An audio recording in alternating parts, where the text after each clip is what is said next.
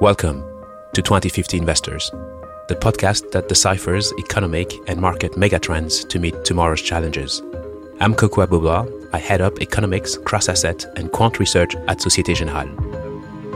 In each episode of 2050 Investors, I'll investigate a key megatrend that relates to the economy, the planet, markets, and you. On a Thursday night in late January, comfortably sat in my sofa after a long day at work, I was sipping some peppermint tea in front of the evening news on the BBC. UK Prime Minister Boris Johnson announced in front of Parliament the end of COVID-19 restrictions in the UK. From now on, the government is no longer asking people to work from home. The government will no longer mandate the wearing of face masks anywhere. Finally, the end of the Omicron wave is only a few weeks away. Well, supposedly. This time, the light at the end of the tunnel is not another train. What a journey. I still remember the first lockdown 2 years ago, back in March 2020, which was announced on the day of my birthday. Happy birthday! So, is the roaring 2020s buzz back? Are we back to a raging bull market fueled by revenge spending and excess liquidity?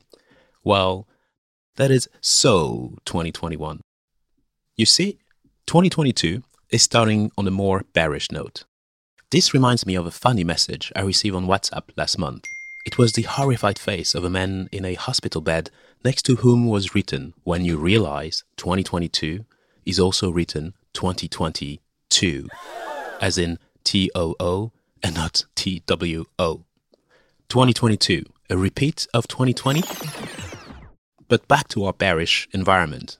Central banks across the world are turning more hawkish and have announced their intentions to tighten monetary policy faster. The US is expected to raise interest rates 4 times this year, starting in March as it ends its QE program. The UK already did so back in December alongside a few emerging markets. The ECB will taper in October. As I walk on the trading floor these days, I can sense some nervousness on the faces of sellers and traders. Bond yields in the US have increased sharply so far this year, causing a sell-off in growth stocks, with credit spreads also wider. The Nasdaq is down over 12% here today. Bitcoin is down 50% from its peak. Clearly, the geopolitical tensions between Russia and Ukraine have made things worse. However, the big elephant in the room is inflation. And I must admit, it has proven to be more persistent than expected. It is spreading fast and seems to be everywhere. Wages, food, electricity bills, gas prices, rent, commodities, etc. Like a virus, inflation has a long list of variants. Over the past decades, central banks have waged relentless wars to protect economies from its more aggressive forms. Interest rates and unconventional monetary policies are akin to vaccines designed to shield economies from its ravaging effects. The 5 most popular variants are the following. First on the list is deflation. Deflation is negative inflation. Japan got infected with this variant after its equity and property market crashed in the 90s. It caused a long period of declining prices and stagnant growth. Japan never fully recovered, despite 10 years stuck in hibernation, aka the lost decade. The second one is disinflation. Disinflation is a period of slowing inflation, a more friendly form. It was a key benefit of globalization with lower labor costs and technological innovation. The third one is stagflation. Stagflation is an environment of low growth and high prices. The fourth one is reflation. Reflation is a simultaneous increase in growth and inflation, a classic symptom of economic rebound, as in 2009 or 2021. And finally, we have the most lethal of all, hyperinflation. Hyperinflation is a period of generalized and significant price increases. This is what keeps central banks awake at night. The most famous victims were the US in the 1970s, after the oil price shocks, with inflation reaching 14.5% in 1980, and Germany during the Weimar Republic in 1923, with annual inflation reaching 29,500% in October 1923, or 20.9% daily inflation. Today, there is a new variant in town, and it's called greenflation. Greenflation is a hybrid between cost-push inflation and the green transition. The fight against climate change to limit the effects of global warming on the planet appears to be ironically heating up the economy. This is particularly the case for prices of important commodities needed for the decarbonization of our energy supply, such as copper, aluminum, lithium, cobalt, but also fossil fuels such as oil and gas. Good intentions can have unintended consequences. This leads me to ponder two very important questions. Is fighting climate change likely to make transitory inflation more persistent across the economy in the medium term? And if so, could this lead to a potential conflict between central banks, who will want to fight the effects of greenflation, and governments, who will want to spend to protect consumers? Let's start our investigation. Our most loyal listeners will remember the frog and climate change episode, where we discussed the IPCC report, Greenium, and renewable energies, and particularly the vast amount of commodities required to build solar panels, wind farms, and batteries. Here's a quick reminder. Building a single 100 megawatt wind farm requires 30,000 tons of iron ore, 50,000 tons of concrete, and 900 tons of non-recyclable plastic.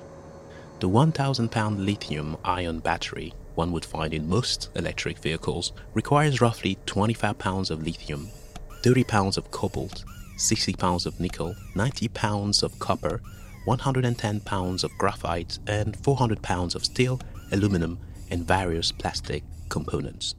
According to the IEA.org website, the number of electric cars, buses, vans, and heavy trucks on the road is expected to hit 145 million by 2030 versus 11 million today. To put this into perspective, according to greenreports.com, there are about 1.2 billion combustion engine vehicles on the road today. We will need a lot more batteries. The harsh reality is that these minerals and commodities, i.e. copper, aluminum, lithium, cobalt, and nickel, are also in short supply despite mind-boggling increases in prices. Even the International Energy Agency, or IEA for short, raised the alarm in its second annual World Energy Outlook by saying, and I quote, "Shortages of these materials will result in sustained price increases of 5 to 15% for goods like solar modules, turbine, electric car batteries, and power lines. If prices keep rising, the entire clean energy sector will need at least $430 billion in additional cumulative investment to keep prices low for consumers." Similarly, Chinese firm BYD Co. Limited, a major battery supplier to electric vehicles manufacturers, recently told its clients it plans to raise battery prices by 20% next year. But let's pause for a second. This is counterintuitive. One would have expected, at least according to the mighty laws of supply and demand, that higher prices caused by sudden increase in demand will trigger a supply response that would bring prices back down. Aren't companies genetically engineered to be profit-maximizing organisms looking after the interests of their shareholders, as discussed at length in the Green vs. Greed episode? I came across an interesting article on EEnews.net that's titled, "Greenflation. Could climate action overheat the economy? Going green could save the world, but we are all going to have to pay up for it." The article gives some interesting answers to this puzzle. Several countries around the world are committing themselves to decarbonize with bold NDCs, which is short for Nationally Determined Contributions, to reduce their emissions, carbon footprints, and impact on the environment over the next 10 years. As a result, commodity manufacturers are not able to increase supply, but instead are choosing not to invest in capital expenditures. They are choosing to return their excess profits to their ESG-conscious shareholders via dividend and share buybacks. There are plenty of company-specific examples in similar articles. Mining companies such as Rio Tinto plc and Anglo American plc have offered record dividend payments instead of massive investments into projects that could take years to become profitable. Some steelmakers in the US decided not to restart idled steel mills with blast furnaces that use coking coal and iron ore to make fresh steel for the market. They decided instead to invest in new mills that use electric arc furnaces to recycle scrap steel. While those electric furnaces produce fewer carbon emissions, they are not able to offset the steel supply shortage. This is thus a classic case of cost-push inflation. As input costs, such as steel, become more expensive, manufacturers who have strong pricing power are pushing those costs to consumers in order to protect their own margin. Et voilà! The average price of a new vehicle hit an all-time high in October 2021, surpassing $46,000 per vehicle, according to Kelley Blue Book report. Another article from the FT provides additional insights. Greenflation threatens to derail climate change action. Fossil fuels will be needed in the green transition, but vital supplies are being squeezed by ESG. Important ESG considerations are no longer just a priority for developed countries. Take Latin America, for example. Chile and Peru supply nearly 40% of the world's copper. Mining projects that used to take 5 years now take 10 years or more because of their negative impact on the environment and social issues. In 2021, Chile adopted 2 environmental rules and is putting in place a new tax that could make some of its biggest mines unprofitable. Same story with aluminum. As a reminder, aluminum is an important material for solar panels and will see significant demand over the next few years. But the bad news is that aluminum is one of the dirtiest metals to produce. China accounts for close to 60% of aluminum production and has recently put a cap on new smelting because of its important carbon footprint. To sum this up, the much-needed green transition is triggering big demand for energy and metals, while ESG regulation aimed at protecting the environment and bettering social and governance issues is tightening supply, thereby fueling greenflation. In the short to medium term, however, most experts expect inflation to fall in the second half of the year because of base effects, even if recent data points to record inflation. An article on CNBC.com points out that UK inflation hit a 10-year high in November 2021 as consumer price index rose by an annual 5.1%, up from 4.2% in October, and well above the central bank's target of 2%. The bank now expects inflation to remain at around 5% through the majority of the winter period, peaking at around 6% in April 2022. In the US, according to a Bloomberg article titled US Inflation Hits 39-Year High of 7%, Sets Stage for Fed Hike, US consumer prices soared last year by the most in nearly 4 decades. While some of these increases can be easily explained by supply chain bottlenecks that are starting to ease, the key point is that energy prices impact everything and have been and are likely to be stickier. So, a degree of persistent green inflation does seem inevitable. And this leads us to the second very important question of this investigation. What should central banks do when it comes to greenflation? Raising interest rates and the cost of money could make life more difficult for governments' ability to finance their already significant debt burden. Not doing anything could also create a negative spiral of higher prices and higher cost of living for households. This is a crucial point. To quote former US Treasury Secretary Lawrence Summers, "If we let inflation accelerate, there is almost no proven ability at the central bank to engineer a soft landing." This leads me to the very interesting speech by ECB Executive Board member Isabel Schnabel on this very topic. Her speech was called "Looking Through Higher Energy Prices, Monetary Policy and the Green Transition," and was delivered at the American Finance Association 2022 virtual annual meeting. In it, she said, "Central banks in turn will have to assess whether the green transition poses risks to price stability and to which extent deviations from their inflation target due to a rise in the contribution from energy to headline inflation are tolerable and consistent with their price stability mandates." In other words, should greenflation spread to the wider economy and impact the consumer price index basket?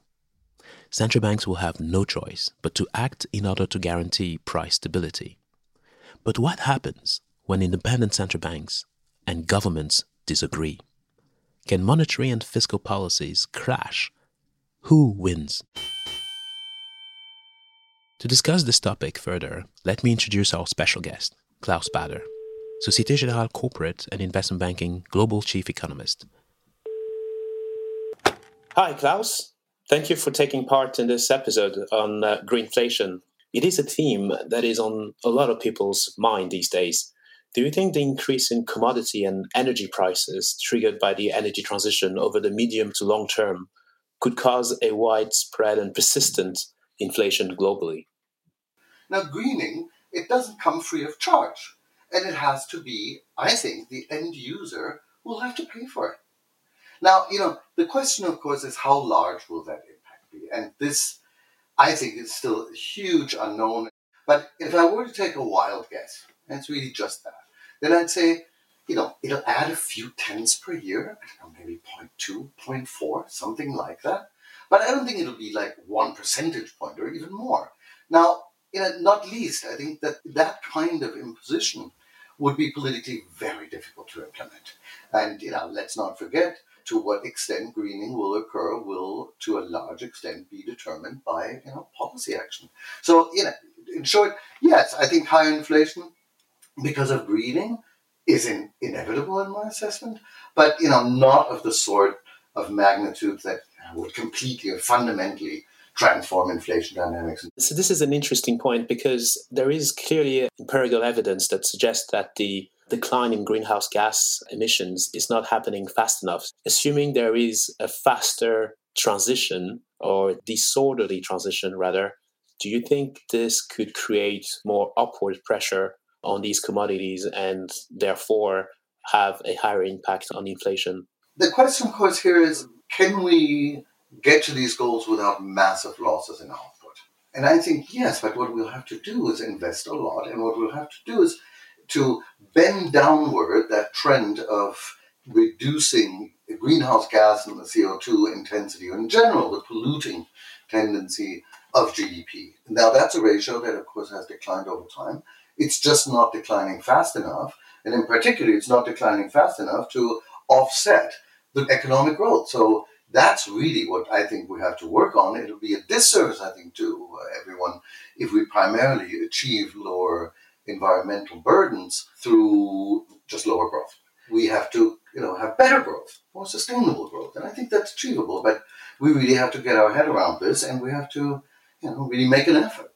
Yeah, this is an interesting point, to have better growth and not just lower growth to deal with the greenhouse gas emissions. And at the same time, having an environment where commodity inflation remains within reasonable ranges. This leads me to another question. Do you think there could be a conflict between governments and central banks? On the one hand, government will most likely want to spend and borrow more to protect lower income households from higher cost of living, and we're seeing this already happening. And on the other hand, central banks who will likely want to raise interest rates in order to fulfill their mandate of price stability. Who wins in the end, in your opinion? Well, as a general rule, I would say that when central banks and government are in conflict, everybody loses. I think that's a very bad situation to be in. At the same time, I feel that this expectation of conflict is perhaps overdone. Broadly speaking, you'd have to say that central banks have thrown their support behind environmental policies, although, I think at different degrees of commitment and probably a different willingness to really actively engage. I think here the ECB, at least under President Lagarde, has been maybe more proactive, and the Federal Reserve seems to me to be a bit more reserved and a bit more skeptical to what extent monetary policy can pursue those goals. Now, there are a couple of things here to say. As I said earlier, I don't think that greening is going to add so much to inflation. A bit. Now, the fact is that higher price pressures are going to run through the system, and they will, likely impact inflation expectation and likely impact wages. And in that kind of situation, you need to have somewhat tighter policy. But the other point that I wanted to address that is about protecting households from higher prices. Higher prices caused by environmental goals. Now, of course, we have to protect the most vulnerable households. That is absolutely clear. We do not want to have what they call what's now new term, I guess, energy poverty. But at the same time, we also have to raise prices to the end consumer, because if prices do not go up sufficiently for the end users to pollute less, then polluting activity will simply not decline sufficiently to achieve the environmental goals that we have. This is just simply, you have to give people an incentive. As an economist, and nobody will be surprised that I say this, you have to give people an incentive, and that incentive is not only the feeling of being a good citizen and protecting the planet, but also a financial incentive. And I think that's an important aspect.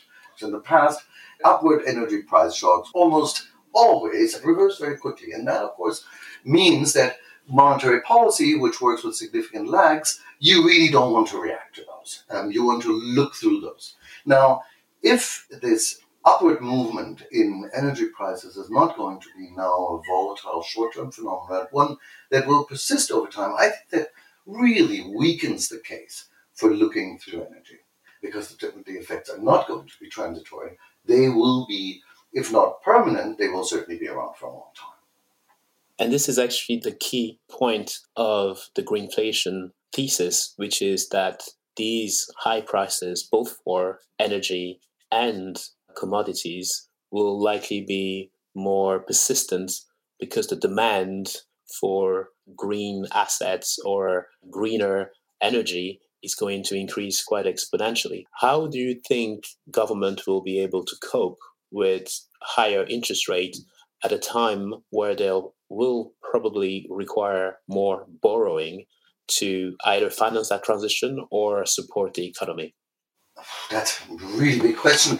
Definitely, I would say front load debt issuance as much as you possibly can and do it at a very, very long horizon. I mean, that makes sense anyway, because these are very long-term investments. So make hay while the sun is shining. I don't think that these super low interest rates are going to be around forever. So I think you better get moving quickly. Central banks should not continue to be, or over time they need to get away from being such an important actor. And so, I think we'll have to raise taxes. I don't think that the public sector can finance all of or even the majority of the investments that are going to be required to achieve our green goals. One question related to the conflict between government and central banks. Do you think that ultimately central banks can maintain their independence? And I'm particularly thinking of the 70s, where Richard Nixon and Arthur Burns, who was running the Fed at the time, clearly didn't have the independence of the Federal Reserve in mind, and that clearly created a negative, or it's a positive feedback loop in fueling inflation. Do you think this is a risk from a tail risk perspective? Yes, I do. And, I think, first of all, we shouldn't look at independence in kind of a monolithic way. This may sound a bit harsh, but, I think that central bank independence has already been eroded to some extent. And that was, the moment a central bank decided to throw themselves into the government bond market and become an important player there. So let's say that the interdependence between fiscal policy and monetary policy, I think, has increased.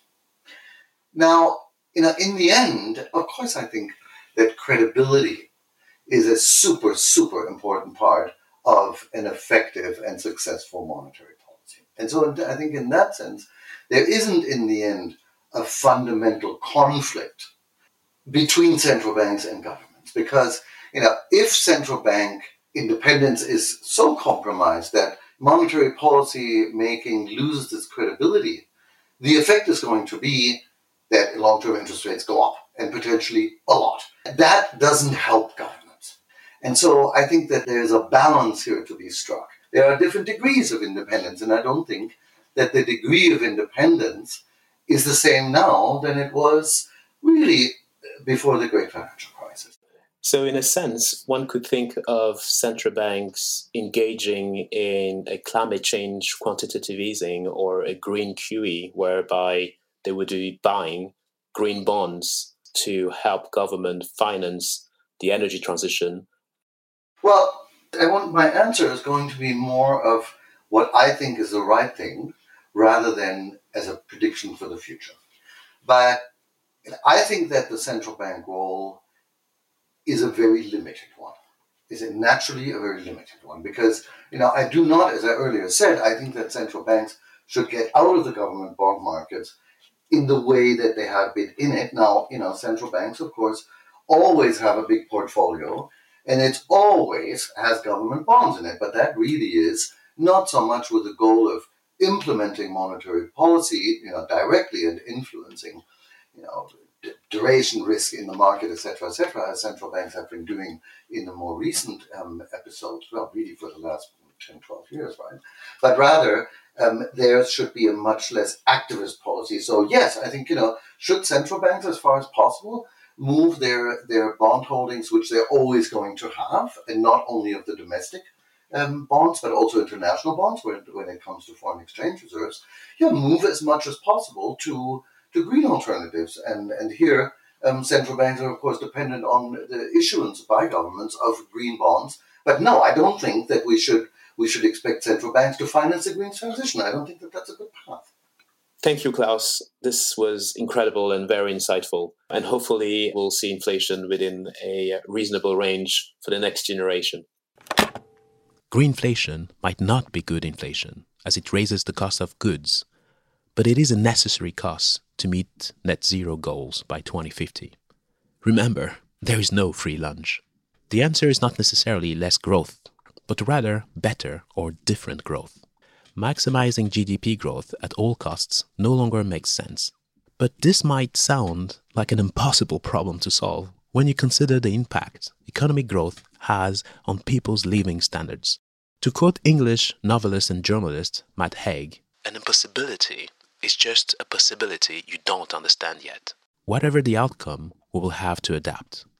In the 1999 film The Matrix, Morpheus offers Neo the choice between the red pill, which is the willingness to learn a potentially unsettling and life-changing truth, or the blue pill, which is the desire to remain in contented ignorance. I'm not Morpheus, but we should all definitely take the green pill for action.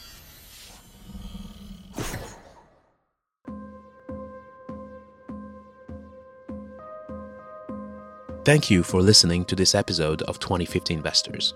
And thanks to Klaus Baader for his interesting insights on greenflation. I hope this episode has helped you get a better glimpse of the future of the energy transition. You can find the show on your regular streaming apps. Please subscribe, leave some stars, leave comments anywhere you like, and spread the word. See you at the next episode. While the following podcast discusses the financial markets, it does not recommend any particular investment decision. If you are unsure of the merits of any investment decision, please seek professional advice.